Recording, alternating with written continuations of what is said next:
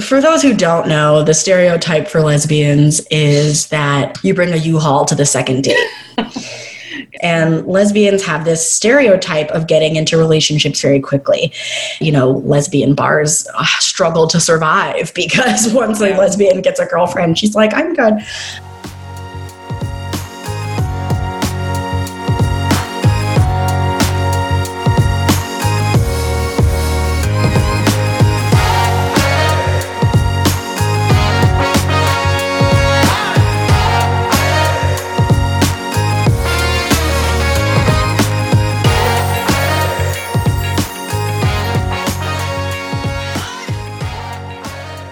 Hello, and welcome to this second virtual episode of Interstates and Heartbreak. On this Sunday morning, I'm really excited to be speaking to Darris Murphy. She is one of my former coworkers. We actually worked at Universal together, and we sat next to each other. We really bonded, and we began talking about our personal lives after some late nights and, some crazy experiences at work that always seem to bond you with somebody. And so I would love to give you an opportunity to introduce yourself before I kind of dive in. Well, that was an incredible introduction. As you said, Darris Murphy. Leslie is one of the funniest people I've ever met. So feeling super honored to be here right now. A little bit about me. From LA originally, went to school on the East Coast, came back, never left. Worked at Universal for a really long time, like 7 years. I was a page, like 30 Very Rock impressive. style page. Worked my little way up and stayed there for 7 years. And now I work at Netflix. Amazing. Honestly, Darris is, first of all, too kind because you're way funnier than I am. So there's no way I'm one of the funniest people you know. And she's super impressive. So I remember when I started at Universal, I knew that Darris had worked there for a while, and I was like, she's so intimidating. And then when she moved over to franchise and we sat by each other, I was like, oh, she's really cool. And she's intimidating to strangers, but she's just a great person. So that is a very funny description that I feel like translates to other areas of my life where it's like, I look cool until I start talking. At least you have that initial cool factor. I don't think that I come across as cool even before I start talking. Oh, please. You're like Gabrielle Union style, like Barbie. Swear to God, guys. If you don't know, now you know. Now you know. Oh my God. You're making me blush. Well, I have to tell one of my favorite stories about the time when we worked together. And it's pretty short, but it's pretty great. So basically, after we got to know each other really well, you bond with your coworkers in a way that you don't really anticipate. And so sometimes you might ask them weird things. They might hear weird things about you. And this was kind of one of those times.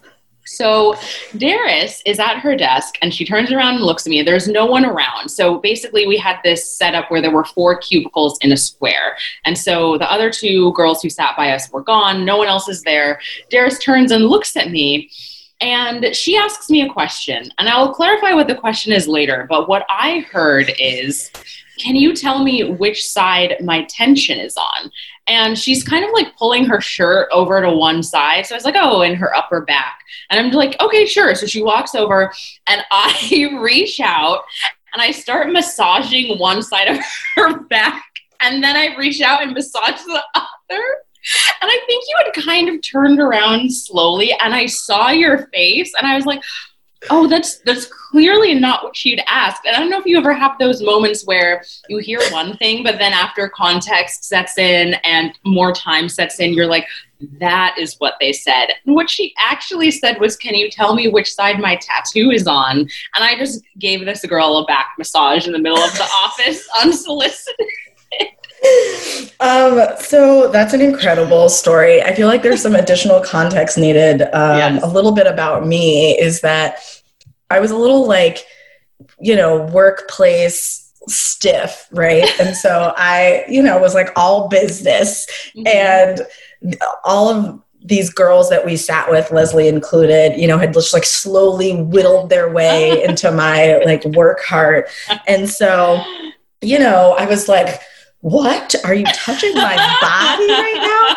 But I think what's important to call out here is that the nature of the question I asked you was aggressively intimate, as it is, and speaks to the fact that I should know what side of my back my tattoo is on.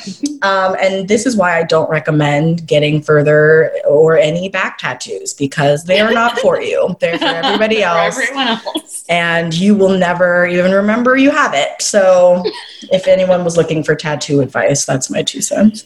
Oh my gosh. Yeah. Yeah. You know, I'm really glad that we did chip away at your work hard, because look what a beautiful relationship it fostered.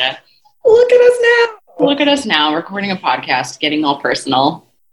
So yeah, we're about to get personal. Very much so. And speaking of which, what is your current relationship status? I am in one. Very direct.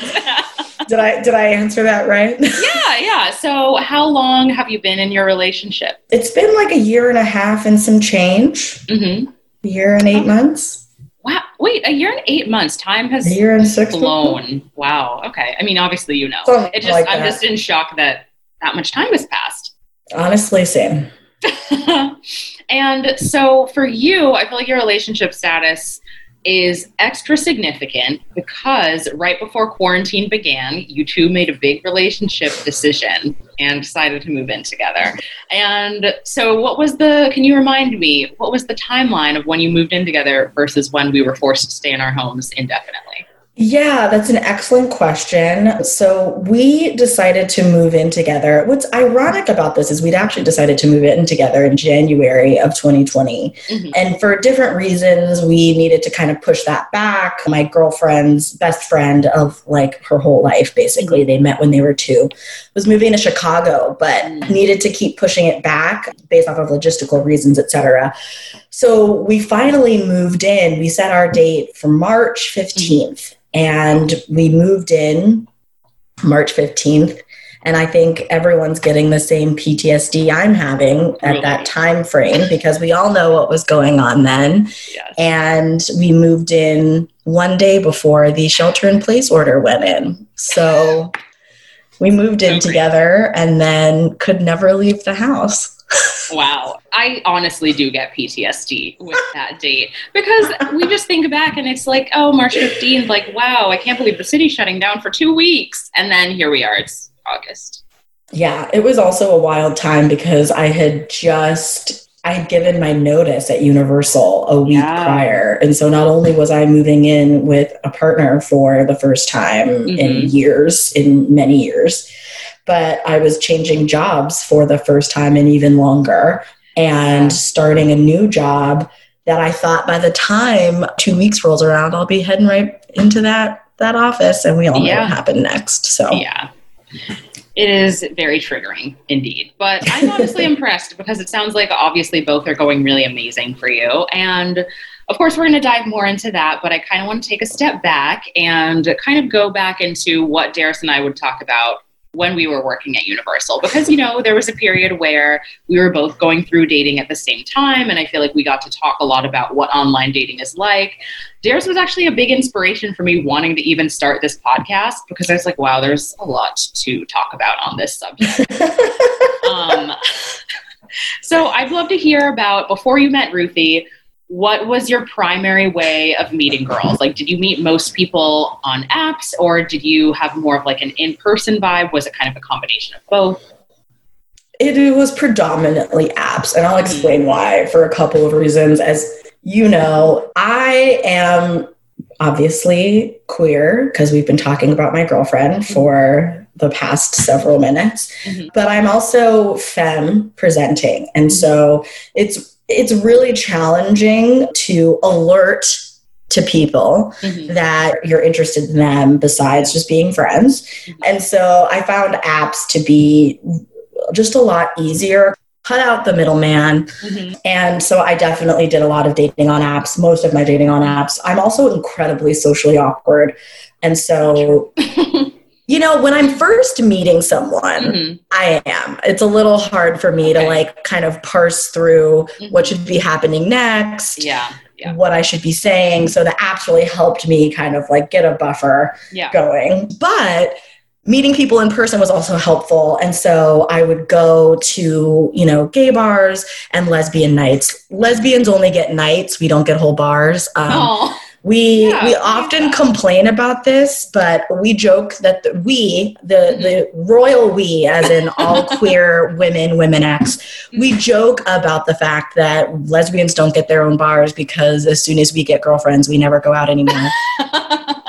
So that is obviously true because they're not sustainable. There was a lesbian bar when I first moved back to LA after college called the Palms, I want to say, in West Hollywood. And it closed like the year that I moved back. And it was definitely on its way out. And so, I would go to lesbian nights, and they're super intimidating because the community is really, really small. Yeah. And, we only have these nights, right? So there's like a lot of pent up energy and it's a lot of pressure, and there's all these cliques. It's still LA, right? So there's all these cliques. So you kind of have to know everyone, but then you don't want to know everyone because then you're going to start to date each other. And that's another stereotype of women dating women, which is, that you're dating each other, you're dating your friends, you're dating exes, it's all true. It all holds true. Yeah. And so it's sort of a very intimidating, like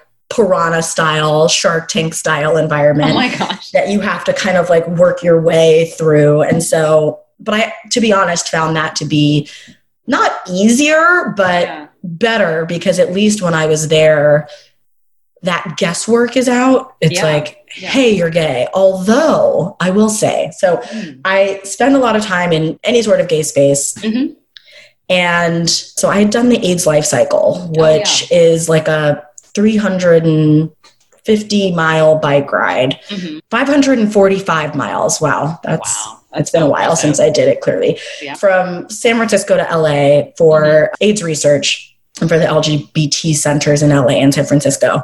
So I'd done that, honestly, in part to meet other gay people. Yeah. And that worked. And so I was hanging out with some of those gay people, fundraising, trying to crowdsource and get people to sign on for the next AIDS life cycle. Yeah. And we were at a lesbian event called Lesathlon, which is like basically like a camp. And there were like athletic activities. And so like you would have to assume, or I would hope that you would, at least in this environment, assume that everyone there was interested in women identified people. Yeah. And I'm sitting there, I think I'm flirting with this person. And, you know, like an hour into our conversation, they go, so like, do you like women? Are you okay? And at that point, I feel like I just like a little something in me snapped, you know? What do I have? Why have I invested an hour in this? What do I have to do? You know what I mean? So anyway, it can be a challenge, and that's where apps come in. Yeah, that's fair. And I guess I didn't really ever think about that added element of not only having to think, oh, does this person find me attractive, but is this person even the same orientation as myself? That is really hard, because I feel like it's difficult enough to kind of like suss out the attraction and get the confidence to approach someone in person, let alone when you're unsure if, you know, it's even someone who would be open to your advances. So that's really tough. Yeah, I remember going to my first Dinah Shore. Dinah Shore is, for any listeners on this podcast who are not familiar, is this weekend in Palm Springs where a lot of lesbian antics take place, pool parties, comedy shows, all kinds of events. And I remember I went to my first one when I was like 23, 24, and it felt like a carnivalscape. And I remember describing to someone, I was like, this is what it's like for straight people every weekend. Every time they step into a bar, oh my gosh, they just can walk around and know that the person that they want to talk to is interested in at least what they're bringing to the table. It might not be you, but you can take that barrier of guesswork out and just hit on someone, talk to someone. And there was a freedom in that was that I wish we had more of. Yeah. I never really thought about that privilege. Honestly, because of quarantine, I already will never take for granted the opportunity to go to a bar. But now after hearing that, I definitely won't either. Well, I think, Gen Z gives me a lot of hope for a lot of reasons. I'm like all about Gen Z. They crack on us all the time. I know we shouldn't be on TikTok. They do. And I'm not leaving TikTok. So there you have it.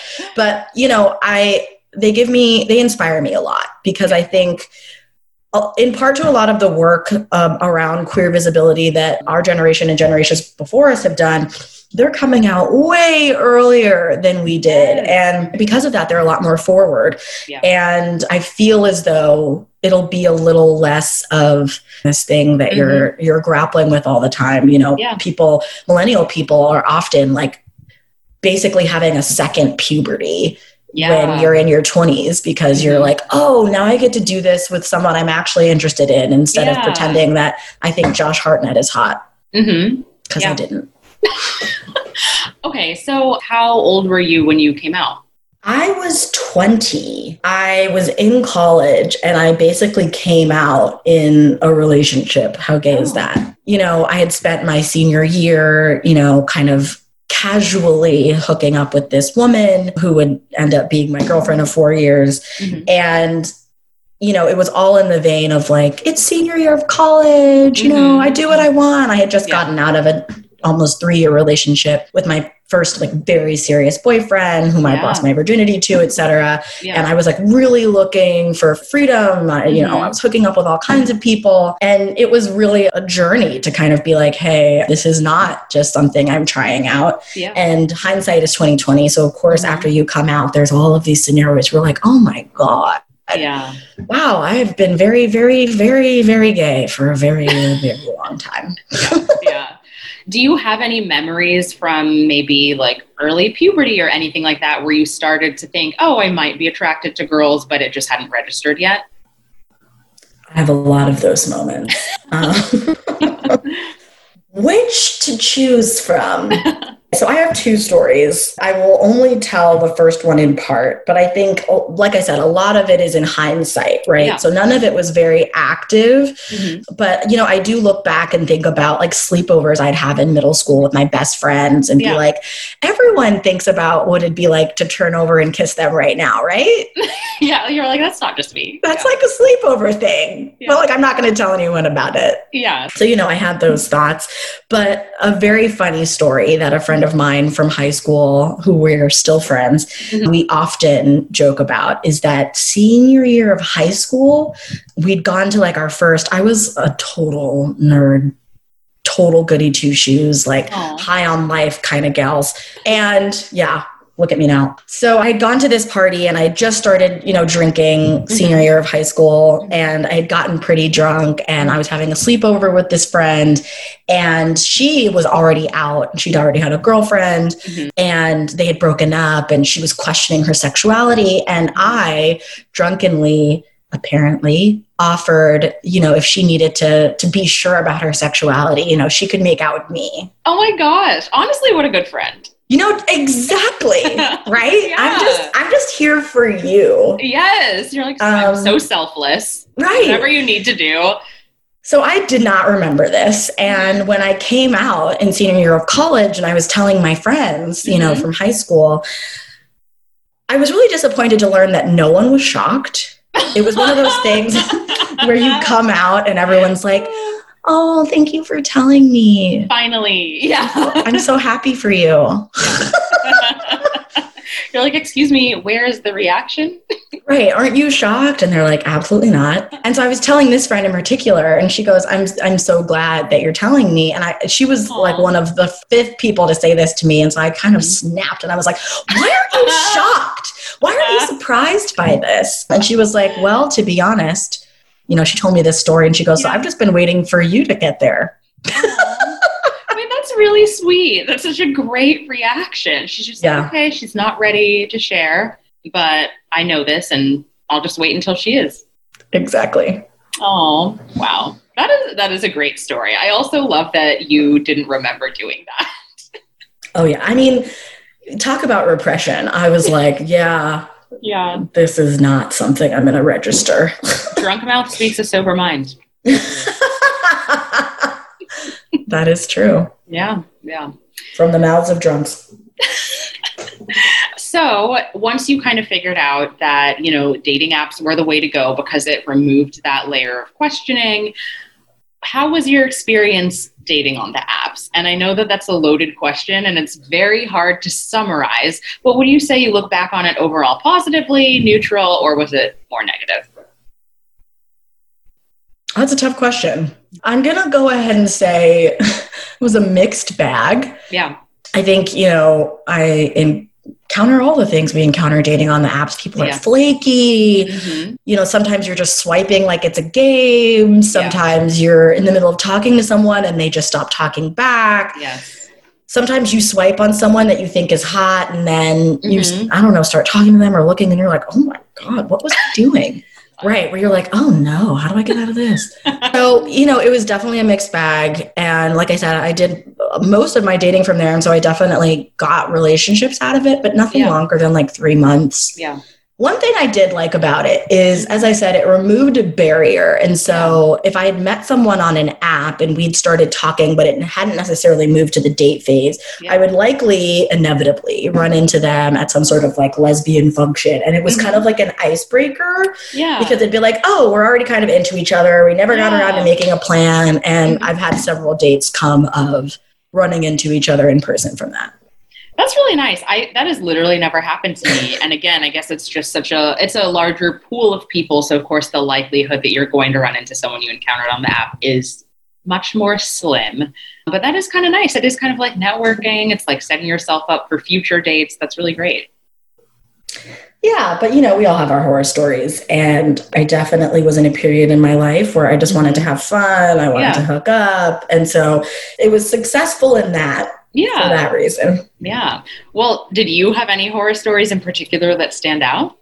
Horror stories. Yeah, I have several, but we don't need to go into a little horror story. I can tell you about a bad date though. Okay. And this speaks to, you know, just how bad the pool is that this first date, as bad as it was not our last. Mm-hmm. Also been there. Or it's like, why did I go back? He was like, what are you doing? So I'm on this first date and first of all, several just things that should have been red flags. And I believe this, it's not like these aren't like the biggest of red flags, but I truly believe that there are just certain things that you can like tell from a person, or if these are things that bother you, like there are going to be things that continue to bother you. So whether they're a big deal or not, just listen to that. So this person was very late and I'm like a late person categorically. But on dates, especially first dates, I make a point to not do that because trying to make a first impression, everyone's already nervous, tensions are high, and you're showing someone what you're all about. And ideally you're taking them seriously. And so they show up very late to this date, and on this date reveal that they were already younger than I was by a couple of years. Okay. And on the date, they revealed to me that they're quite a bit younger than they had originally said on the app. I was like 28, 29 maybe. Yeah. And they revealed to me that they were like 23, which is like not necessarily a problem for everyone. But I was definitely looking at that point to kind of be in a more substantial relationship. And 23 was not it for me. No. So I was like, okay. Different life stages. You know, I want you to live. I want you to laugh and learn and whatever those words say. So I was already a little turned off by that. Yeah. Did they say why they had lied? Oh, you know, some like fuckboy stuff, like I'm older, I'm more mature, age is nothing but a number, blah, blah, blah. So you're a liar. So you're a liar. Okay. Yeah. And you're obviously insecure about your age, which like, that's a you thing. I'm not insecure about it. So that was already the footing we started off on. And then, you know, from there, we were having a pretty good time. And I started making some like jokes about Gen Z, right? Because at this point, they're probably either like a very young millennial or right at the top of being Gen Z. Yeah. And so I was like, you know, well, don't feel so bad. Like, you know, at least you're not like playing with those fidget spinners, right? Oh, no. And they had been fidgeting at the table like the whole date. And the moment that I said that, all of a sudden I hear a kaboom, boom, boom under the table. And I'm like, what the heck was that? What's going on? They had indeed been playing with a fidget spinner.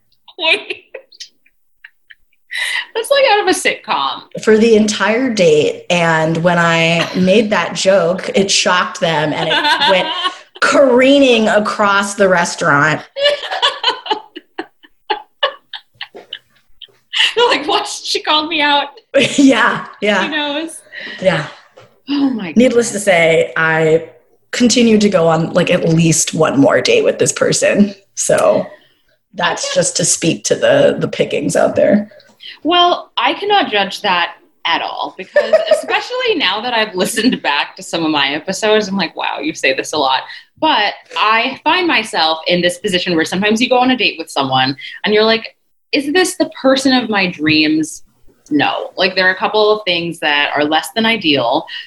But then there's also the question of like, okay, well, do you eliminate the person if there are no huge, like glaring red flags? Or do you give them a second chance because maybe they were nervous and needed a fidget spinner to play with? But maybe on the second date, they would have their nerves a little more under control and you could get a better sense of what they're like.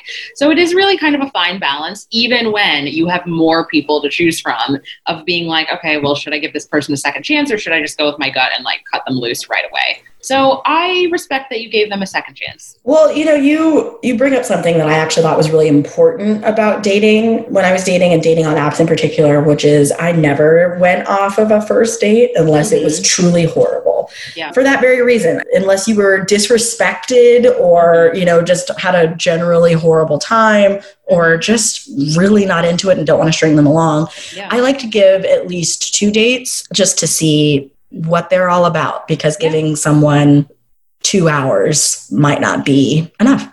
It's true. It's very true. So you mentioned at the time when you went on this date with the fidget spinner that you were in your late 20s, you were looking for a relationship. What was kind of the progression of what you were looking for and your relationship goals while you were on the apps? Because I know you initially mentioned you had a period where you were just looking to have fun. When did you feel like you were in a place where you were ready to be in a committed relationship, and what was the turning point that caused that? Well, I had come out of a very serious relationship when I was like 25 years old. Mm-hmm. It was 4 years long. We'd lived together, and I'd never really been like an out queer person and not in a relationship. And so it was really important to me to figure out who I was, what I was all about. And part of that was dating and figuring out what my personal style was. I just had a lot of figuring out to do. And so I spent several years doing that and ended up getting into 1 or 2 more serious relationships from that. Mm-hmm. So there were like periods, but like I said, nothing longer than like 3 months or so at a time. And I think it was only around 28, to be honest, that I was thinking about just being a bit more intentional with my selections, not necessarily trying to get into a serious relationship.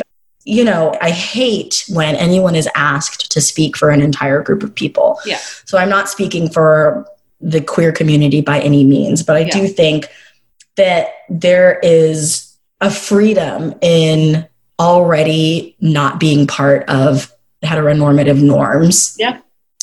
And there's also a bit of a burden in the fact that you're often robbed a little bit of your natural puberty time in middle school and in high school if you're not already out.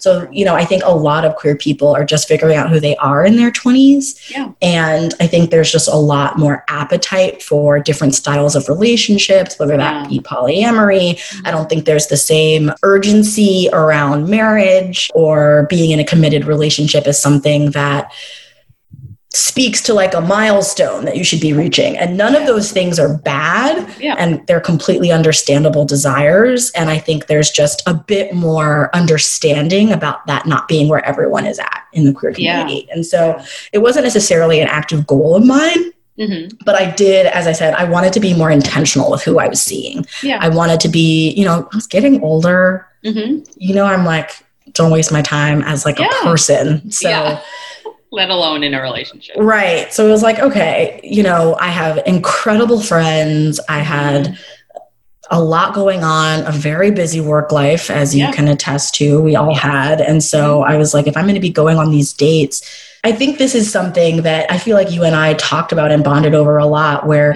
you're kind of having to start over every 2 or 3 dates. You're telling the same stories. You're, going through the same vulnerabilities every single time. And so it just sort of feels like you want to limit that. You want to save some of your energy. So I just want to be more intentional about who I was dating around 28. Yeah, that makes sense. And what would being more intentional look like? What were some things that maybe you screened for a little bit more, or that you would rule out? What a great question. I appreciate directness. I appreciate that. I tend to be very direct, but not in dating at all, which is very funny. I'm very go second. I always go second. And so, which I don't think that's necessarily the way to be. I'm just saying that's how I am. And so I really appreciated directness, especially because there was so much guesswork that I had to be involved in dating. And so I would just look for that. Are you into me? That's one of the things. I think when I was younger, someone being super obviously into me was not attractive to me. And I definitely, a lot of my friends and I can relate and share those same stories of like, if you were super about me, I was like, oh, what is wrong with you? Like, calm down. Do you like me? I don't know how I feel about that or you now, which obviously speaks to like insecurities you have as a person. Right. And so I think as I got older, it became way more attractive to me if you were into me. So that was one of the flags I looked for. Are you interested in me? Do you take my time seriously? Are you committing to plans? Do you have a sense of confidence and, just a bit more about what you're all about, knowing what you're all about, being intentional, being honest, being direct, and being into me. Those were kind of things that I was looking for. Yeah. I love that. One of my favorite podcast hosts, she always has this thing that she says, and she says, if you don't like me, I don't like you. And she has that about dating. And I feel like that's so important because it is very easy to kind of get caught up in like the romance, like, oh, this person who is so hard to get. I also think it kind of plays into attachment styles. I just learned what these were 2 nights ago. The serendipity. Okay. So it was like, oh my God. And now I'm blanking. So it was anxious. Anxious. That's it. It was secure, avoidant. And avoidant. Secure. And then there was another one. It was disorganized. Oh, I only knew about the 3. I didn't know. And disorganized is a combination of avoidant and anxious. Ooh, that sounds rough. I mean, it's probably a lot of us. That's actually so true. Right? Where you're like, I don't want you to be too into me. And then where they like show that they're, into you, then you're like, oh my God, please don't go. Like, I'm sure a lot of people can relate to that. So it's also like, I kind of feel like for myself, thinking back to past relationships or even just people I've dated, I feel like my attachment style can change too. So yeah, that totally makes sense. It's kind of sometimes based on the relationship you have with a person and how they're treating you. And I feel like when you're secure, then you're able to just stay the course and remain yourself regardless of what type of treatment you're receiving. But if you're still figuring that out, I feel like you can kind of vacillate between the 2 or 3 other styles. And yeah, it's just not a good way to be, but it's really hard, I think, to achieve that entire security in terms of your attachment style. Absolutely. It requires a lot of active work. So I kind of want to backtrack to something else that you said. So you were talking about how you kind of go through a second puberty after you decide to come out and you're in your 20s and you're kind of experiencing what it's like to date for the first or second, I guess, time, but the first time that's really authentic to yourself. And you mentioned that there's not as much of an expectation for you to be in a specific type of relationship because everyone understands that is what you're going through. However, I feel like I always hear, and you kind of alluded to it as well, the stereotype about lesbians getting into relationships very quickly. Excellent question. How does that stereotype come about? Do you feel like it's actually based in reality? What are your thoughts? So for those who don't know, the stereotype for lesbians is that you bring a U-Haul to the second date. And, from that has spawned U-hauling and lots of different things. And lesbians have this stereotype of getting into relationships very quickly. And while it's a stereotype, it does happen a lot. And I think I even mentioned this when I said that, lesbian bars struggle to survive because once a lesbian gets a girlfriend, she's like, I'm good. And so I think in part it is true. And I joke a lot that, it's very hard to meet another woman that you're interested in, or like I said, a women identified person who you haven't dated before, who your friends haven't dated before, who isn't one of your friends, who isn't crazy. And crazy in the sense of like you've met them on the apps and you're like, oh my God, this will never work for us. Yeah. And a whole other list of issues on top of like, are we just compatible? Are we attracted to one another? Do we have similar fundamental likes? Do we see ourselves, going the same places long term? So once you find that, because, are you on the apps? Are you going out to bars all the time? By the time you find someone that you actually like and want to be with, they've probably had a similarly difficult time. And so it's like, well, why the heck not? What are you doing for the next week? We should probably just spend all that time together. Oh, yeah. And then the next thing you know, you live together. That's kind of how it all happens. You get caught up in the moment. And I like to think, even for straight women, what if you were dating a man who was emotionally evocative and communicative and really wanted to settle down right away and was like, I'm super into you, so any of my spare time I want to dedicate to working on a relationship? Yeah. You might move a little faster. That's so true. I have thought about it. And I think that when you're the same gender as somebody, maybe sometimes you just are a little bit more aligned in how you're approaching things. And so I do wonder if that helps. Of course, there are difficulties for each type of relationship that, no one can really foresee, and it changes from person to person. And it's all about where you are in life, right? Like I said, I spent like 5 to 6 years where I was not interested in that at all. And so there were a lot of women that I was dating that did want to move very quickly. And that actually ended up being something that I wasn't interested in. And so I had to break it off because I could see it moving really quickly and I wasn't interested in that. And so it's definitely not categorical. But, once again, we're talking about a stereotype, right? And so just as gay men get a stereotype of, not settling down, which is based in an existing binary stereotype about men, that's the same for women. Yeah, definitely. So you did settle down, of course, because now you're with your lovely girlfriend, Ruthie. I did. And I'd love to hear about how you two met. Yes, we tell this story a lot, to the point where when I was visiting her family in Boston, we'd been asked the story and told the story enough in a sequence of like a couple of days where at one point her dad interrupted us and goes, I think I got this, told the story verbatim, and then went, was that it? Oh my gosh.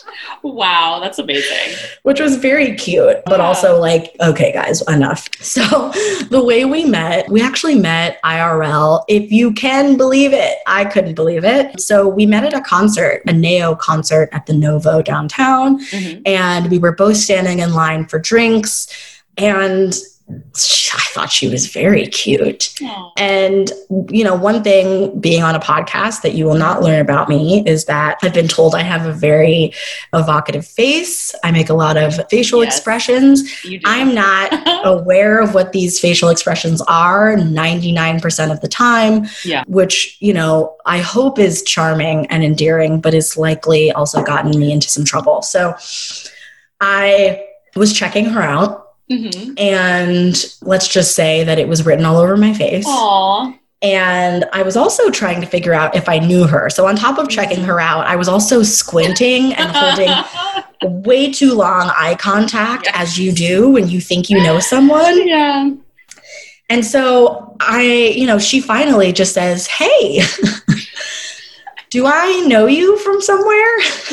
Aww. And I was caught and I was like, yeah, I've been trying to figure that out. Sorry, I've been staring. And she goes, yeah, no, I'm wondering myself, did we go to the same college? Did we go to Vassar together? Mm-hmm. And I said, maybe. So we're moving along in the line, talking. We get to the bar at the same time. We order our drinks and we're talking, move over to the side and end up talking for an hour or so. And it turns out we did go to the same college. And not only that, but we had mutual friends. And not only that, but she'd been in my house before rehearsing for a play because we were both drama majors. Crazy. She was a couple years my junior. And so we didn't run in the same circles, but we'd never met after all of that. And so it kind of felt very kismet. Mm-hmm. And as we're talking, I was kind of going through in my mind, oh my God, does she know I'm gay? Mm-hmm. We have this connection now of Vassar. She's a very gregarious person, maybe we're getting on just because we could be friends. Mm-hmm. How do I communicate to her that I'm interested?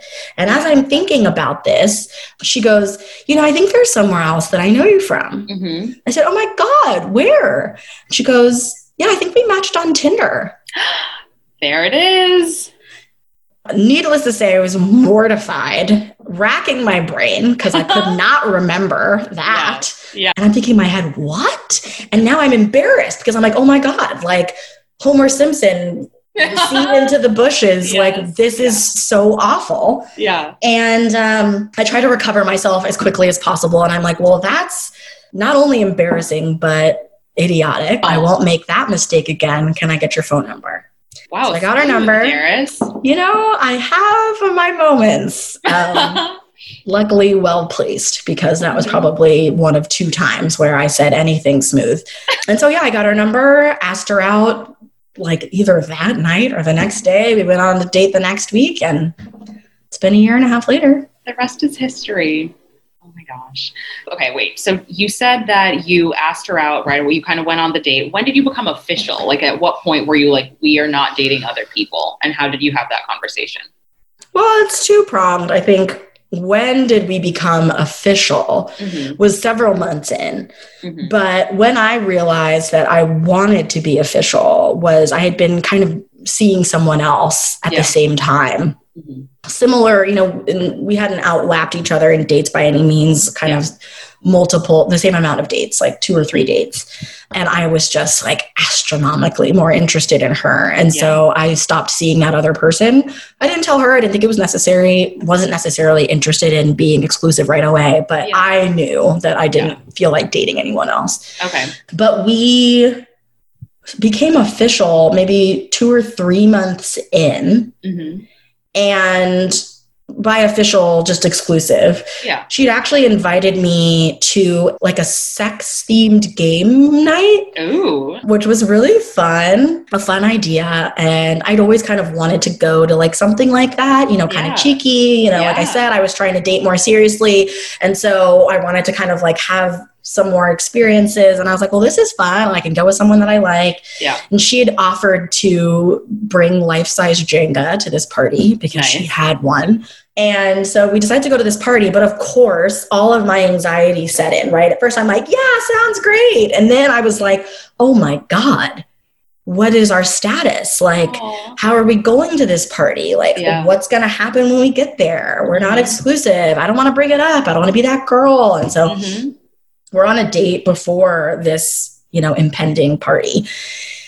And she brought it up, actually. I often say that I'm the kind of person who's vocal every day. I'm very kind of vocally affectionate, but she's the big gesture person. Every big move we've ever had, it was her asking us to be official, every kind of big thing she's done, saying I love you first. So anyway, she kind of says, hey, we're going to this party. I just kind of wanted to talk to you about what your comfort level is. And I'm beating around the bush, right? Like, I'm really trying to keep this cool girl persona that I've been working very hard to sustain, to my friend's chagrin, because of course I just pour all my anxieties onto them so that when I show up to the date, I'm cool as a cucumber. Yes. And so I am I'm all about no labels. And I'm trying to like really be cool about everything. Yeah. She probably saw through that. And also just is way more forthcoming person, very direct, which is one of the things I liked about her. Yeah. And so she's like, well, you know, for my part, I really like where this relationship is going. I'm very, you know, I like you a lot. So I'd love to, you know, go to that party understanding that it's just you and I together. I love that. And I was like, yeah, me too. That sounds great. I'm also interested in that. What a good idea. Just all comes spewing out. Right. Oh my gosh, I love that. Turns out that party was not at all what it was basically just like a very sexy game night. But, you know, it got us to have a tough conversation. Wow, that's really cool. I love that. And I think it is kind of like when you have to be confronted with the idea that there could be somebody else, it really suddenly amplifies the urgency of being like, wait, but like, I don't want there to be anyone else for you. So, right. And she'd actually had several poly relationships in the past. And so it was something that I was aware that she was capable of. And I didn't want to hold her back. You know, she's a couple years younger than me, as I mentioned. And so I didn't want to be that kind of like stodgy older person. But I had made it very clear that I was monogamous. And so I think it was just a matter of like, if we are going to be exclusive, like that is what that means to me. And so I wanted us both to be ready for that conversation. And we were. That's really nice. Do you feel like dating Ruthie has made you a little bit more vulnerable? Because, spoiler alert, I feel like from my perspective, it has. Way to lead the witness. No, yeah, absolutely. It's made me way more vulnerable. It's made me more comfortable with being vulnerable, I think might be the distinction. I definitely always been, we're all capable of vulnerability, but it made me more able to sit in that discomfort. And I think part of that is, you know, constant, I don't know, recognition, or I had a safety net. You know, we had a very honest relationship, very forthcoming relationship. And I was developing in very deep feelings. And it was kind of like, if I was going to continue to hold myself back, we weren't going to get very far. Yeah. So it really kind of, you know, falling for her helped push me to be a bit more vulnerable. Yeah. Oh, I love that. And I also feel like the right person can make you more vulnerable. So absolutely. Slight detour. The last person I dated, even though we didn't date that long, I've told a couple people, I feel like I was more vulnerable in dating him than I had been dating the person who I dated immediately before, even though I knew that person infinitely longer. And it just felt very natural. And one thing that came up is that we were talking about our relationship and how we had started dating in the first place. And we met while we were on vacation. And he said that I wanted to continue dating after we got back from Mexico. And I was like, that doesn't sound like me at all. I was like, I would not be that vulnerable. We only knew each other for like 4 days at that point. I don't know that I would have said that. I don't remember it, so I'm not denying it. But I'm like, that's so funny that I said that and then clearly blacked it out because I'm like so uncomfortable with being that forward usually. But he insisted. He's like, yeah, you know, you mentioned that you wanted to give it a shot. And I was, of course, open to it. We were having a good time. But I'm just like, that's so funny that I would be that comfortable with somebody. And I think it just goes to show that how vulnerable you are is largely dictated by the level of comfort you feel with the individual person. I think that's absolutely true. I actually remember those conversations. That was a really fun time. I loved hearing that in the office. But I agree. I think it's two parts, right? Like, I think at least my vulnerability came in a part of my life where I had become more comfortable with myself in general. Mm-hmm. Yep. So feeling vulnerable was less tied to like my own sense of security. Yeah. But it had a lot to do with her. Like, I never asked people out on dates. I never made the first move. I never asked for phone numbers. Mm-hmm. And so, you know, I very much felt this, I don't want to let this go. I don't want this to be I don't want my cowardice to be the reason I never figured it out. Yeah. And, you know, obviously it's like a constant battle. Like, we went on our first date and I was like, oh my God, this is going so well. She must want to be friends.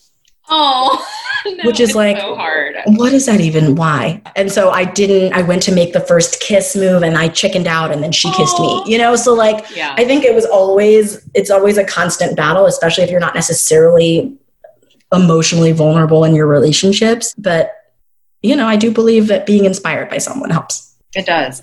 And it's interesting because I feel like for me, I am working to take more initiative in some ways. Like I feel like in past episodes, I've talked about how I've never asked a guy out. Oh my God, do it. I guess it's really something that I struggle with. And part of that I will say is because of like societally ingrained expectations that I have about how it's like, men pursue you. And I don't know, it's just like, that's kind of how I was raised. And I feel like that's reinforced in a lot of societal things culturally. So I just need to get over it, honestly. And I think it's just something that's really interesting because I don't know. And at least with you, I feel like if you're dating someone who is the same sex as you, it's not like oh, well, this person is expected to do it. It's kind of like, it's just whoever feels more comfortable and more confident and wants to take the initiative, but at least there isn't the societal pressure that one of you should be the one leading things. Yeah, I can definitely attest to that. Like I said, I'm a very direct person. And while I wasn't always super forthcoming, I think apps helped because, like I said, I didn't want to be wasting my time. And so it was like, if we'd been talking for a while, I never wanted to be talking longer than 3 days. And so if we were talking any longer than that, I was like, nope. Do we want to go out? Yeah. If there were wishy-washy plans around that, I was like, cool, bye. Like it really helped me to just be like, I want to figure out if this is going to work in person. Yeah. And so it made me want to ask people out. I also think I had to build up the courage to ask people out because if I was always waiting for someone else to do it, I didn't want to get friend zoned. And so I do think that there is just a bit of there is no like who's on first. It's kind of like, how do you want to take control of your situation? How is it all going? Who feels more compelled? But, you know, Leslie, take the bull by the horns. Yes. Because, you know, I think a lot of the societal norms that we have are around toxic masculinity, right? And like guys are taught that that they always have to be the one, and guys are shy too, and they're insecure as well. So I'm sure that anyone would be at least flattered to be asked out first. And if we've been talking for a serious amount of days or hours, someone gave me this advice once because I'm such a scaredy cat when it comes to dating in a lot of ways. Yeah. And they said, if you feel it, they probably feel it too. That's great advice. And it was so freeing and helpful because there's so much like inner turmoil around like, oh, do I like them more? Am I making this up? Do I think we have vibes and there aren't? If you feel the vibes, it's probably happening because there's two of you. Yeah. And so they're either into you or gaslighting you. And by asking them out or making the next step, you get to figure out which one it is. That's such a great point. Wow. That's very true. And I also do feel like, you know, the whole fear of being friend zoned, it's like, there's no reason to be afraid of it. You just need to like kind of make a move to determine either way. So that person has to decide like, oh, I do want to show her that I'm interested, or I need to make it clear that this is only going to be platonic. Exactly. Yeah. Wow. I love that. Okay. You're my inspiration. Also, I think one of the more intuitive things you said is like, you don't want to talk to someone on the apps for more than 3 days without it going anywhere. What a waste of time. And I do think suggesting, hey, we should meet up or have a FaceTime date in these current days, that's a really great way to just kind of move things along before it gets stagnant. Yeah, I would always say I don't want a pen pal. Yeah, honestly. I just feel like, you know, both of us were very busy. We have a good network of friends, and I'm not trying to sound cocky. Of course, I welcome more friends, but I don't need to go on dating apps to find them. Drake said it best, no new friends, you know? No new friends. Yeah, seriously. But, you know, you bring up a really good point that I'm curious about because most of my friends are still single and we lead like a very single lifestyle still too. There might be one or two other people in my group who are in relationships. Yeah. And so we've been talking a lot about quarantine dating. Yeah. And I think there's like so many hoops you have to jump through in normal dating, and quarantine adds another level. Like, what's that been like for you? Have you even been trying to date? Are you taking a break? So it's funny because right before quarantine began, like literally the day before it was announced that everything was shutting down, I had a first date with somebody. And that was interesting too, because before we had that first date, we'd actually done a FaceTime date. And it felt like it was kind of foreshadowing everything that was to come. Oh my God, what are the odds of that? Honestly, I had never actually done a FaceTime first date before.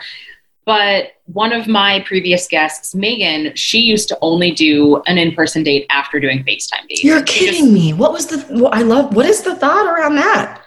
She said that it was just a great way to get a sense of somebody's vibe and understand if you were going to click, because she actually really mirrored a lot of what you've been saying about dating intentionally. That's a phrase that she used as well.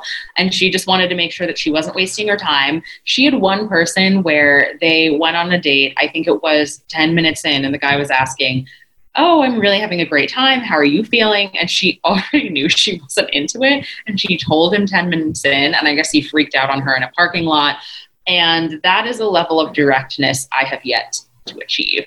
But I thought that was really admirable. That is very admirable. And I do think, we don't need to go on this tangent, but I do think women being direct, especially with someone of the opposite sex, there's an element of fear. I saw a comedy, like a little bit on TikTok, maybe it was Chelsea Peretti, someone like this. Yeah. And they were basically talking about, when a woman goes on a date, she has to think about, are you going to murder her? What are your intentions? When you walk her to the car, what's your plan? I used to walk around with my keys with the little key thing out between my knuckles just in case. There's all this tension around it. And a guy's like, I'm walking you to your car.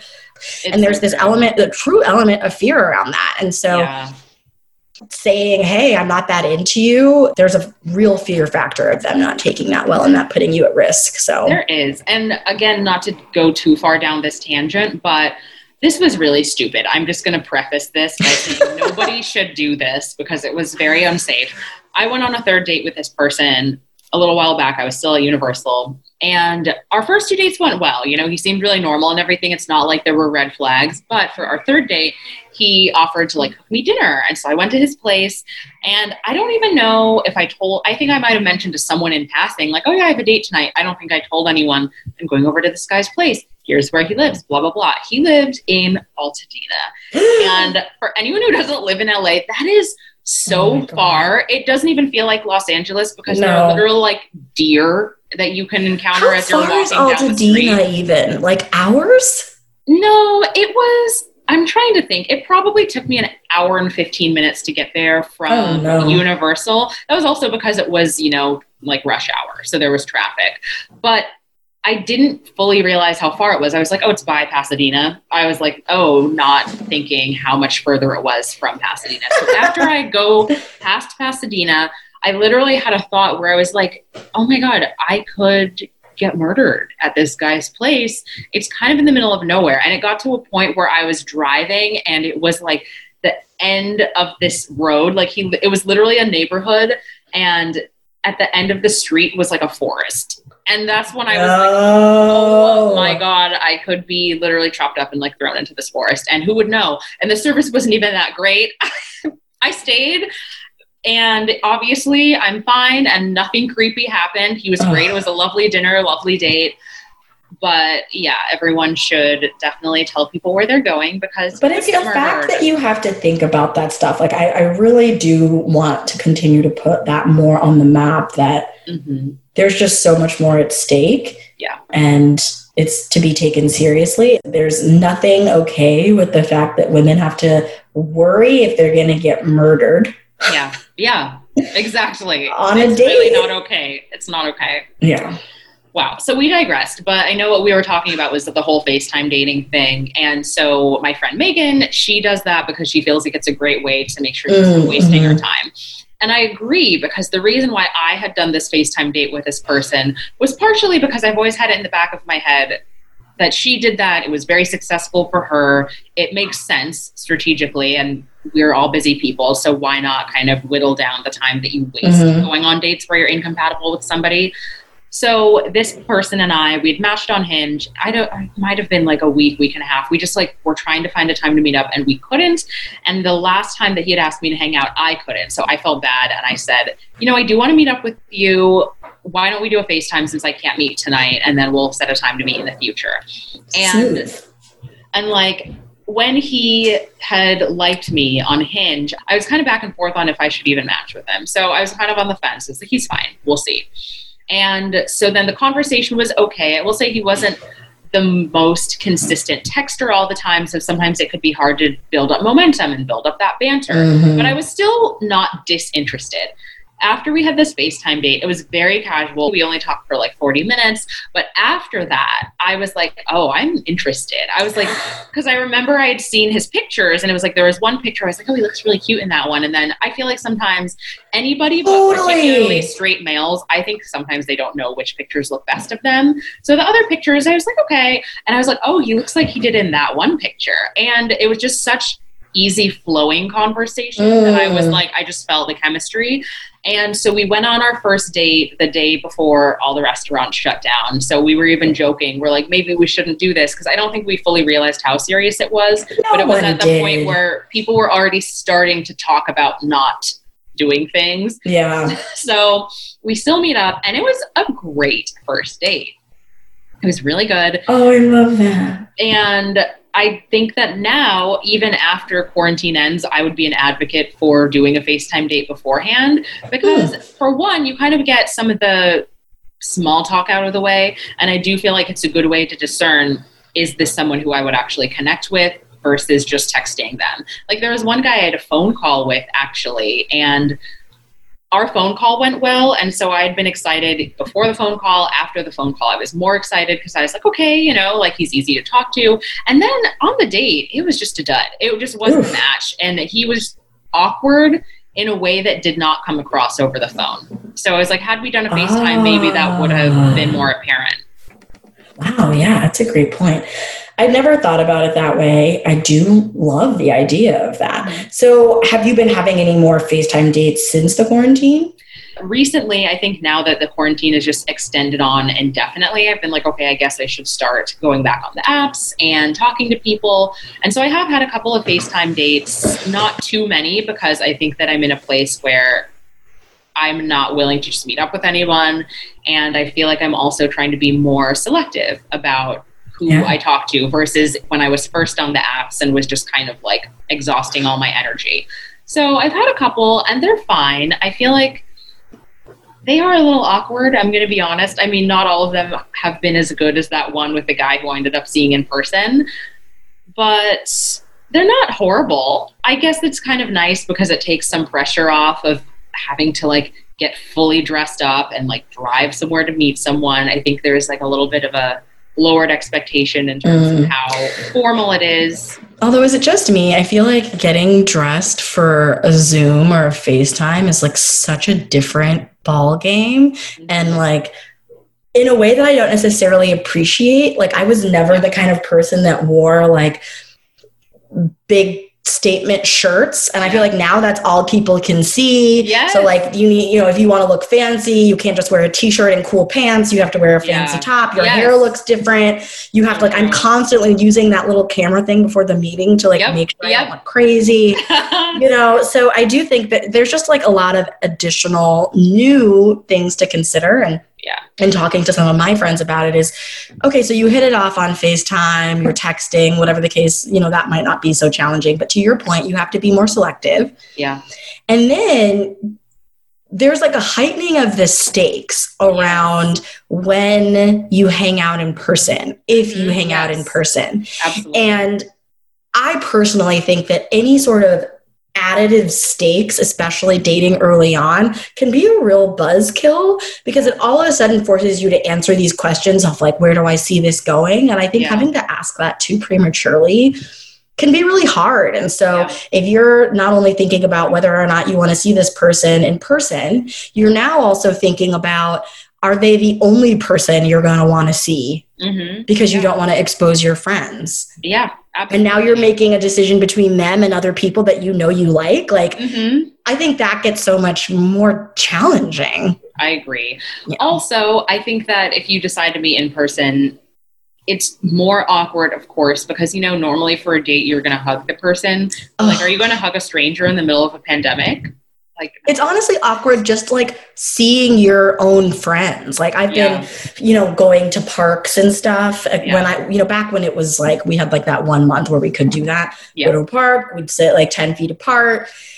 And to see someone you haven't seen in months and not be able to hug them. Or when you leave, you're like, okay, bye. Like, it's just, it's definitely uncomfortable. I had a really awkward run-in where I was in a park and I ran into someone who we actually used to work with, and I don't want to call her out, but it was so uncomfortable. I'm texting you after this. I'm dying to know. So I was sitting on a park bench with somebody, and I'd taken off my mask for like a period of time because there was no one around. And then I was like walking to the trash can, and in a split second, I had like forgotten to put it back on. And then I hear my name. So I'm also like thrown. So I'm not thinking like, oh shoot, I don't have my mask. I'm just like, who's calling my name? You know, my train of thought has changed. And so I go up and I like go to give them a hug. Oh my God. And then I was like, why were they so weird? And then I start to walk away. I'm like, oh my God, you just hugged them unsolicited with no mask on. You actually hugged them? Yes. Oh my God. I assaulted somebody in the middle of a band. You're that person. I swear to God.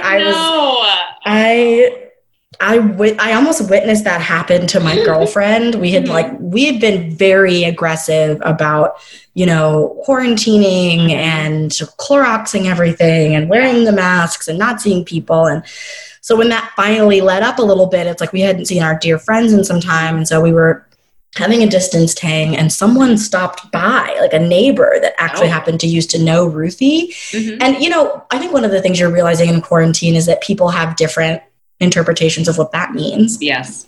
And this guy who they hadn't seen each other in years. Who are you even? Goes in for a hug. Yeah. And Ruthie, was like, hey, don't do that. But as he was walking forward, he was getting close enough that I was like, can you not? I love that you called it out. And she was like, yeah, we're not hugging right now. But it really is. You have to, I think so many of our social norms are going to be forever shifted. Yeah. I think about what our grandchildren, if we freaking make it that far at this point, what our grandchildren are like, oh, grandma doesn't hug. And, she doesn't, she only says we can use 4 squares of toilet paper at a time, She's so weird. And it's like, well, she grew up in the COVID generation, kids. It's like, look at grandma's mask collection. Why does she have so many of these? Right. Yeah. Why do we always have to wear a mask when we get sick with grandma? Just don't ask. Just put your mask on. So, and I think if there's anything to take away, it's that, I massaged your shoulders unsolicited and I hugged another coworker during a pandemic. And so I clearly have no boundaries. You're just friendly. Once you're Leslie's friend, you're Leslie's friend, and that's it. And I personally love feeling welcomed in that way. Oh, well, I'm sure that this other person felt less excited about the hug, but it's very kind of you. I'm still embarrassed about it. I'm mortified. I mean, honestly, fair. Yes. Learning lesson. Okay, so going back to your relationship with Ruthie, because, you now live together 24/7. So what has it been like? Have there been any challenges? Have you learned anything about each other that you feel like you wouldn't have learned until maybe a year into living with her, but now it's just been accelerated? I do feel very lucky. It does very much feel like the setup for a sitcom. Mm-hmm. And I feel like one of the sad things about living in LA is that you're constantly thinking about something in your life that could make for a TV show or a movie. Mm-hmm. And it does sort of feel that way. You move in with your girlfriend in the middle of a pandemic and you can only see each other. And like I said, we took it very seriously and we really were on lockdown for the first 3 months. And so we did not leave the house. Mm-hmm. Neither of us drive. We were metro commuters before all of this went down. So we didn't leave our 5-mile radius for a very long time.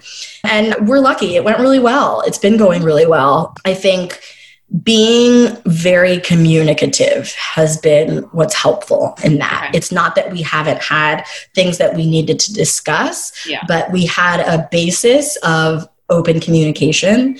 And so if there was something that was going on with us, we don't let it stew for very long. We're still human. So it's I don't feel like talking about it right now. Yeah. But ultimately it's okay, I was really struggling with this actually because of X, Y, and Z. And so I think having really great open lines of communication has been really helpful.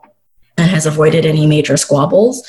But I think we're just still, it's the honeymoon phase. We're like a year and a half in. We're excited to be moving in together, to be building a home together. We're cooking. We're total nerds together. And I feel like everyone says this. When people say that, I think it sounds really annoying. Like, oh, we're so nerdy. I'm not a typical girl. It's like, yes, you are. You're a typical girl. We're all typical girls, whatever that means. Yeah. Or you're not a typical girl. Who cares? Yeah. But I think we are ourselves with each other. And so that then makes things really fun. We had an 80s dance party last night for absolutely no reason. Oh my gosh. We were both very social people before this. Mm-hmm. And so we made a point to continue to try to have moments where we were having dates, So we would cook fancy dinners, or we would, we have something called Club Wine, where we would like do wine tasting and then like put on jazz music and sit outside. So classy. Not so classy. Last night we named our 80s dance party, because we've had a couple dance parties. And so we named it officially Club Hall last night. Mm-hmm. Club with a K, Hall like HUL for U-Haul, but also dance hall. God. Yes. I love that. So, you just got to keep it fun. But as far as things that we've learned sooner than we would have learned them, I think, like I said, we had both been very social people. It's one of the things that I found very attractive. It's one of the things that as I was dating a lot, I learned what I was actually looking for in a partner. Mm-hmm. And I'm very social, and I always thought that I wanted someone that was a bit more reserved, or those are the people that ended up gravitating toward me. Mm-hmm. And I thought that that's because that worked. It ended up leading to a lot of incompatibility in the end, because I get a lot of my energy from being around friends, from going places, doing things, being with people. Yeah. When you're dating like an extreme introvert, they get their energy from the exact opposite thing. And so it was always this push and pull of me wanting them to spend time with me and my friends, them feeling really drained by that, and me feeling hurt by that in turn. So I was really attracted to the fact that she had her own plans, her own social calendar, her own things to do.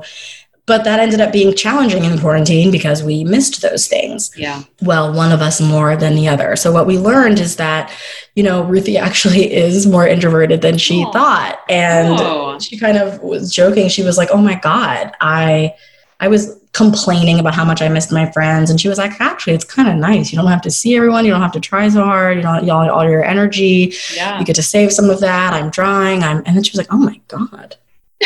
You're like, I'm kind of loving this. And I was like, oh, wow. So because of that, she's a very independent person. One of the other things I really liked about her, and she's very creative. She writes, she does art, and a lot of those activities are solitary activities. She dances. And so when you move in together with someone and then you can literally never leave, you have to create clearer boundaries around when you need alone time. Yeah. And I'm very different. I always consider myself solitary. I lived by myself for the first time in my whole life before we moved in together. Mm-hmm. I thrived. I loved it. I lived for it. It was a thrill.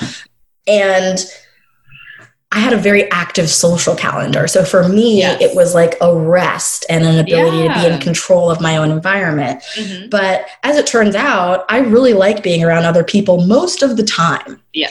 And so I could go on an hour-long run and be like, okay, I had my alone time. Whereas like Ruthie is like, she needs the whole day, she needs like several hours. It could roll into the next day as far as she's concerned. And so it's really just about figuring out, having an open conversation, because I think there's room to get really hurt by that. Oh, you don't want to spend time with me. Yeah. Or, oh, you're not giving me what I need, which is space right now, and kind of clarifying what space means. And so I think we just had to come up with some parameters around that early on that we don't always need, to be frank. But, we want to have quiet time. We want to have what we call side-by-side time, which is like, we're hanging out, we are in the same room together, but doing different things, separate things, versus I actually want to be in a different room. And kind of taking a lot of the pressure and the mystery out of that. I don't have to do any guesswork. It's like, hey, this is what I need. I'm going to go do it. Yeah. When do you want, I'm thinking that in the next few hours, let's check back in. Okay. So like I said, that open communication has been really helpful. So I think we had to figure that out a little faster than we probably would have if we had our natural cadence of seeing friends and me not being home and her being home and able to kind of stretch out a little bit more. It sounds like you guys are really self-aware about that. And the introvert versus extrovert thing is very interesting too, because I would say I'm pretty extroverted and have mostly, for the people who I've dated longer term, I would say they're, if not introverts, they are definitely more introvert leaning. So I can totally relate to that same feeling of like wanting to push them to do more things and then maybe it being a source of exhaustion for them. But now that source of exhaustion is gone. But then where do you get your energy from? Right. As an extrovert. Exactly. Yeah. Also, I was going to ask you about what it was like to go from living alone for the first time to now sharing your space with somebody, because I do remember you moving into your own place when we were still working together and how excited you were and how happy you were. And obviously you're really happy in this relationship, but was there any part of you where it was difficult to come to terms with the fact that you would not have that space that was solely your own anymore? Yeah, I do think so. Like I said, it's going very well. And I had lived with a partner before, which I think is important because I knew there were things I didn't want to do again. Things about myself that I didn't like or that ended up being toxic for the relationship that I've since learned from. So I think it was really helpful to have lived with a partner before because sometimes you just have to get over yourself. Yeah. And not have an ego about something. Sometimes you have to not do something you want to do right now. I didn't want to listen to 80s music last night. So I thought, but it wasn't about me. It's not always about me, right? And so taking that step back and being like, she wants to listen to 80s music, just do it. What's the harm? And we ended up it changed the course of the night. We ended up having such a different, fun night because of that. And so I think it's letting go and not always needing to run everything. But that is also one of the incredible things about living alone, right? So I had always lived with roommates or a partner or my parents. And so my last living situation was less than ideal for several reasons. It was also fun and great, but there were a lot of elements of it I didn't like. We had different sort of cleaning sensibilities was one. And so I would spend a lot of time cleaning or getting something to a place that I liked it. And I'd come home and it would be in disarray. And I just found that so unsettling. And so I always said that when I moved in with myself. Oh, I love that. Oh my gosh. When I moved in with myself, because it's like a relationship with you. I was like dating me, Yeah. And I always would say, like, sometimes I was like, I could leave something on this counter and it'll be there when I get back. And so sometimes I would do that. I would clean the whole house and then I'd have a cup of coffee and I'd leave it on the coffee table on a coaster key. Yes. Just so that, oh my God. I do feel like there's like coaster people and there's not coaster people. But I would do that just so that when I got home, it would still be there and I'd be like, hee, hee, hee, hee. So that was one of those many things, but I'd never invested in a space the way I did when I lived alone. I bought all my own first furniture for the first time. I wasn't always using hand-me-downs or furniture from the other person. So I really got to understand what my own stylistic aesthetic was, which I think has been helpful going into building a home with a partner because I know what I like, but I also don't feel so starved for that I'm being tyrannical about the choices we make about furniture and how we decorate the house. So I feel really grateful that I had that space to myself to figure out what I liked, what I'm interested in, who I am as a single person before moving in.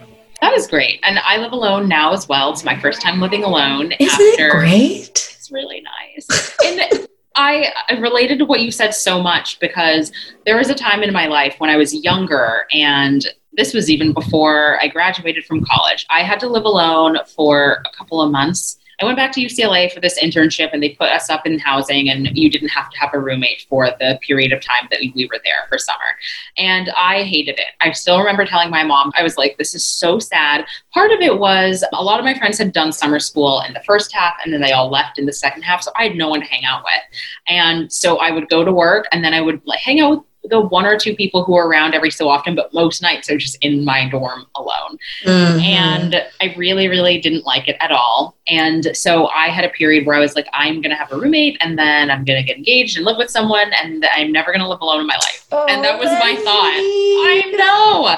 And now I totally understand what you mean about having a full social calendar. And so when you get home, it's not like, oh no, I'm alone. It's like, oh, this is the first time that I'm alone. I've been alone all day. Mm-hmm. Yeah. You're at work all the time. Yep. You're engaging with people, commuting or doing whatever you're doing. Yeah. You're seeing your friends. So going home and not having to answer to anyone, I highly recommend it to anyone who's willing to try it. I did have friends though who lived alone and were like super depressed by it. So it's not for everyone. That's true. But I do recommend trying it at least once. I agree. Yeah. So, okay, I kind of want to wrap up with a game, and it's related to your current living situation. So it's red flag or deal breaker. And of course, you know, your living situation with Ruthie is wonderful. So none of these are allusions to her at all. This is a hypothetical. Let's say I know, don't get me in trouble, Leslie. No, none of this is about her. Let's say you were to move in with a totally random girlfriend in a totally alternate scenario, and everything is great in your relationship, but then you realize they do this thing. Okay. And most of them, I will admit, they're not things that you would probably break up with someone over, but isn't like a red flag or... You're not sure? You don't know that? Like I said, I can be kind of black and white. Yeah. So I guess when I say red flag or deal breaker, the red flag in this case is it something that just annoys you? Or is this something where you're like, I'm not breaking up with you, but like we need to put a stop to this if we're going to keep living together? Okay. Love that. Got it. Okay. So the first thing is they insist on putting a photo of their parents on your bedside table. Like their bedside table or mine? Well, that's fair because you might have two. So in my scenario, like my bed is up against the wall. So I only have one table, but it's kind of like wherever they put it, you have to see their parents while you're in bed at some point. Yeah, I'm going to go with red flag. I have questions about it. Yeah. And also questions, it would not be a question. The question would be, does this have to be here? Yes, exactly. Why is it here? And then if they were like, if they explained why it was there, I would assess from there whether or not I sensed some unprocessed trauma. Yeah. Or if, they were like, I've always had it here. I could be open to discussing why that is or not having it there. I'd explain why I thought it was really uncomfortable for me. Yeah. And we'd go from there. Yeah. Okay. So another artwork question. What if you're decorating as you're moving in together and they want the main picture in your living room, like the large focal art piece, to be a paint and sip project that they created on their own? It's like they went to this paint and sip night, they painted this thing, and it's not that great. But they're like, I'm so proud of it. I had it in my own place and I want it to be our main artwork in the living room. I love that you've specifically called it a paint and sip. I think that's really important. Yeah. Because we all know the caliber of that art. Amazing. Leslie and I have actually had the pleasure of being a part of one of these. Mm-hmm. Not my best work. So this is not a fair question to ask in regards to Ruthie because she actually is an artist. That's true. Yeah. And so she makes art. She has made me art before, and we are going to put it up in our house, and I'm excited about it. Mm-hmm. But if it was someone who was not talented at art, I think it's one of those things where that would be hard because I can be really honest. Mm-hmm. I have a very specific aesthetic. Yeah. If it wasn't good, I'd be like, I couldn't say that. Yeah. I wouldn't say that. Yeah. But I would try to steer it. I'd try to be like, okay, how important to you is it where it is? Mm-hmm. I think this is incredible. I think it might go better in this room. Mm-hmm. If they were really adamant that it be the focal piece, it might turn into a red flag for me because I'd be like, look, I don't know if I want this in here. And they'd have to decide how they felt about me saying that. Yeah, that's fair. That's fair. But I love that you approached it diplomatically, much like you did with the photo of the parents. So that's great. Okay, so these next things are kind of about, visitors. to the place. And this Lord. is not necessarily in a quarantine situation. This is just in general. So you realize that their parents live close and they drop by unannounced one time a week. Oh, no. So Darius's eyes widened so much. Oh my God. That's literally my worst nightmare, quarantine or no quarantine. I grew up like this. My mom was not about a surprise guest. And I think it has a lot to do with the fact of like my time is, reclaiming my time, as the infamous Maxine Waters has said, reclaiming my time. So it's like, how dare you about my time?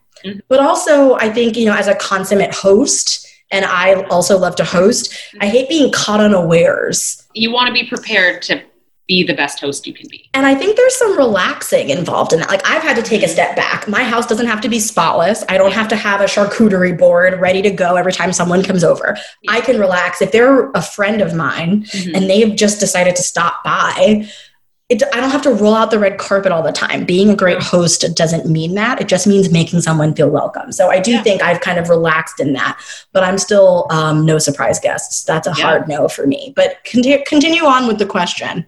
Yeah. So how would you address it then? Are you going to say your parents need to stop doing this? Or is it something where you would just kind of adapt to it?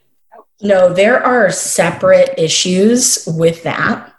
It's actually the one fight Ruthie and I had was about a guest who came into our house during the quarantine. Yeah. And we had a very aggressive, not aggressive, very clear conversation. We got a car during quarantine and we had a very clear conversation around how that was going to go. That, I was going to test drive the car, clean all the surfaces in the car, keep all the windows down, and that they were going to entertain this person on our patio while I did this. So I tried to drive really quickly so that I could get a feel for it and head on back. And when I got there, they weren't outside. And I came in the house and they were inside the house, and Ruthie, sweetheart that she is, was like fixing them a plate of food. Yeah. The horror, okay? The horror. I was mortified. Yeah. Not mortified. I was angry. I was really angry. Yeah. And I was like, we had made a plan. And I feel like at the whim of this other person, you've gone against our plan. And so I was frustrated and I felt sort of like threatened that there was someone in our house that I didn't know where they'd been. Our bubble had been so tight at that point. It had just been the two of us. And I was like, of all the people I want to see right now in my house, and it's this, who are you? This person? So I was just like, on many levels, very frustrated. Yeah. And she was definitely kind of bulldozed, right? She was definitely taken by surprise and then just kind of went along with it. And I can understand that as well. Yeah. So I think that was a big conversation we had. It was by no means a deal breaker, but it was a big conversation around when you and I make a decision together, I want to know that we're sticking to that there isn't someone else that could come in and at a whim change an agreement that you and I have made together. Yeah. And so I think it was sort of a bigger conversation around that was then just sort of like given additional urgency because of COVID. That's fair. Well, so from a parent standpoint, would you... Oh, the surprise parents. Okay. So for the surprise parents, I'd still have the same conversation. I do not like drop-by guests. No. I don't think it's considerate. It's weekly. No one should be coming to this house weekly. Let's just take COVID out of it completely. Yeah. An unannounced parent drop-by. We are two adults who find each other very attractive. I don't want to be... what could be happening. Correct. I don't want to be taken at any moment's notice. I want to be able to relax. What if I'm not wearing pants? Yeah. So I would definitely, we'd have to have a big talk about that. But it would have to be a diplomatic conversation because it is their parents, but you're not going to see them, right? Yeah. So it would just be like, what's important to you from this? Is it the frequency? Is it the fact that you want them to have the freedom to stop by whenever? Yeah. Then what does that look like, right? Yeah. So this one, I guess, is honestly just an alternate to the previous question. So I guess I'm going to change it from red flag deal breaker to say, which in your mind is worse? Parents dropping by unannounced once a week, or their parents come by like once a month, but they've given their parents a key?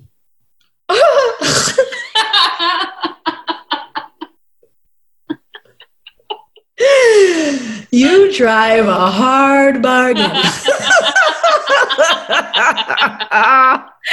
Not getting out of this scenario so easily. Wow. Oh my God. What a horror situation on every front. Look, I don't think any issue is insurmountable when you talk through it and when you really share where you're coming from, but more importantly, understand what's important to that person about this. Yeah. Because you don't want to be rigid. And I think that's something I have to learn. Not everything, I was an only child, like not everything can be the way you want it to be, especially when you're in a partnership. So I would want to understand, like, what about this is important to you? Yeah. And go from there. My gut reaction is no, but, Literally I don't stuttering. know about this. I think I have to go with once a month and a key with the stipulation that we get advance warning. Yes. And there's a couple benefits to that. One, if they had a key, they could, if we went on vacation, accept packages, like they could do favors for us, right? I'm like, what's in it for me? So like they could do favors for us. And it also means that I could get a warning. So like, okay, they have a key, but they're coming over for lunch at 2. And that means I don't have to leave the kitchen when I'm cooking. They can just let themselves in. Yeah, that's true. Okay, that's a good bargain. Wow, tough question. I know. Neither are ideal, to say the least. Okay, so next question. And I guess this is interesting because it shows something about their character that you wouldn't know if you didn't live together. So you learn that they're the type of person to lose their key to the place once a month. Lose the key? I love your reaction. You're just like horrified at these scenarios. Oh my God. Okay, go on. So is that just like, oh, that's annoying, but whatever? Or you're like, wait, this is a big issue and it shows that you're like irresponsible and this is something I need to consider more seriously? So this is funny because it's actually an issue we both have. We're both very clumsy and we lose stuff all the time. I actually think it's become a non-issue because we never leave the house now. True. But we both lose things like all the time. And I would definitely go with neither. It's not a red flag or a deal breaker because it would more just be like hey, I'm a little worried about you. Like, yeah, what's happening? What's going on with you? And it's something, I lose things all the time. I'm not going to go out on like a whole tangent, but I've been losing stuff since I was a kid. Like I would come home from school with not a jacket, not a bag, not a lunchbox, not a, barely my sweater on, like nothing. And it'd be like, you didn't notice that anything was missing the whole day. You weren't like, where's my coat even? So I've always been losing stuff. Yeah. And that has continued. And what it is as an adult is a reflection of me being distracted. So when I'm really stressed out at work, or I've got a lot going on, or I'm really emotionally stressed out or distracted, I start losing stuff left, right, and center. And I lose my wallet. I lose my keys. I feel like you've experienced this. I would lose my badge and I'd have to get someone to let me in. I'm constantly losing stuff. So I'm the red flag is the point. But she loses stuff as well. And I just think it's about weighing your issues, right? If you have a rock star, understanding, incredible girlfriend in every other way and like they lose stuff, like, okay. Yeah, that's true. We can get a key made. Yeah. Get one of those little hide a rock things. Exactly. Yeah. So this last one, I guess it's the case for all of them. It could not be a red flag. Maybe it's a green flag even. So they regularly sit on the furniture totally naked, and that includes like no underwear. Not a problem. Okay. Easy. Which I now feel like people are like, we're never coming over. For what it's worth, we don't do that. Yeah. But if it happened, I would not be worried about it. And I feel like that comes from like college sensibility and how many times I hooked up on friends' couches or vice versa. Yeah. And it's like, you have no way of knowing what's gone on someone's couch. What are you going to do? Never go over again? Like, that's true. Whatever. Yeah, that's a layer of, I don't know, like ignorance is bliss. Because you just have to kind of like act like it didn't happen. Of course, like everyone is hooked up on their own couch. And it's like, you have pants on, right? Yeah, right? Yeah. Then what's the issue? That's so true. Oh my gosh. I love it. I love it. Well, thank you so much. This was amazing. And it's been really nice to catch up with you this way in absence of being able to hang out and give you a physical hug or back massage. So thank you for having me. I'm so honored. I hope that, people don't stop listening to your podcast because I was on it and it was extremely boring. I'm kidding. I am super, super, super stoked and honored that you asked me to come on, and hope it was fun and helpful. I had a great time. Yeah. Is there anything that you personally would like to plug where people could find you? I don't have anything that I need plugged. My Instagram is private, but I would take positive vibes and energies for me starting a Finsta around some of the quarantine cooking I've been doing. Ooh, I really am looking forward to this content. When it's available, I will let everyone know. Sounds good. All right. Thank you. Thanks, Leslie. Let's be exclusive. Subscribe to Interstates and Heartbreak wherever you listen to podcasts for more firsthand stories about the unglamorous side of dating in Los Angeles. And while you're at it, you can write me a love letter with a rating and review on Apple. See you next Sunday.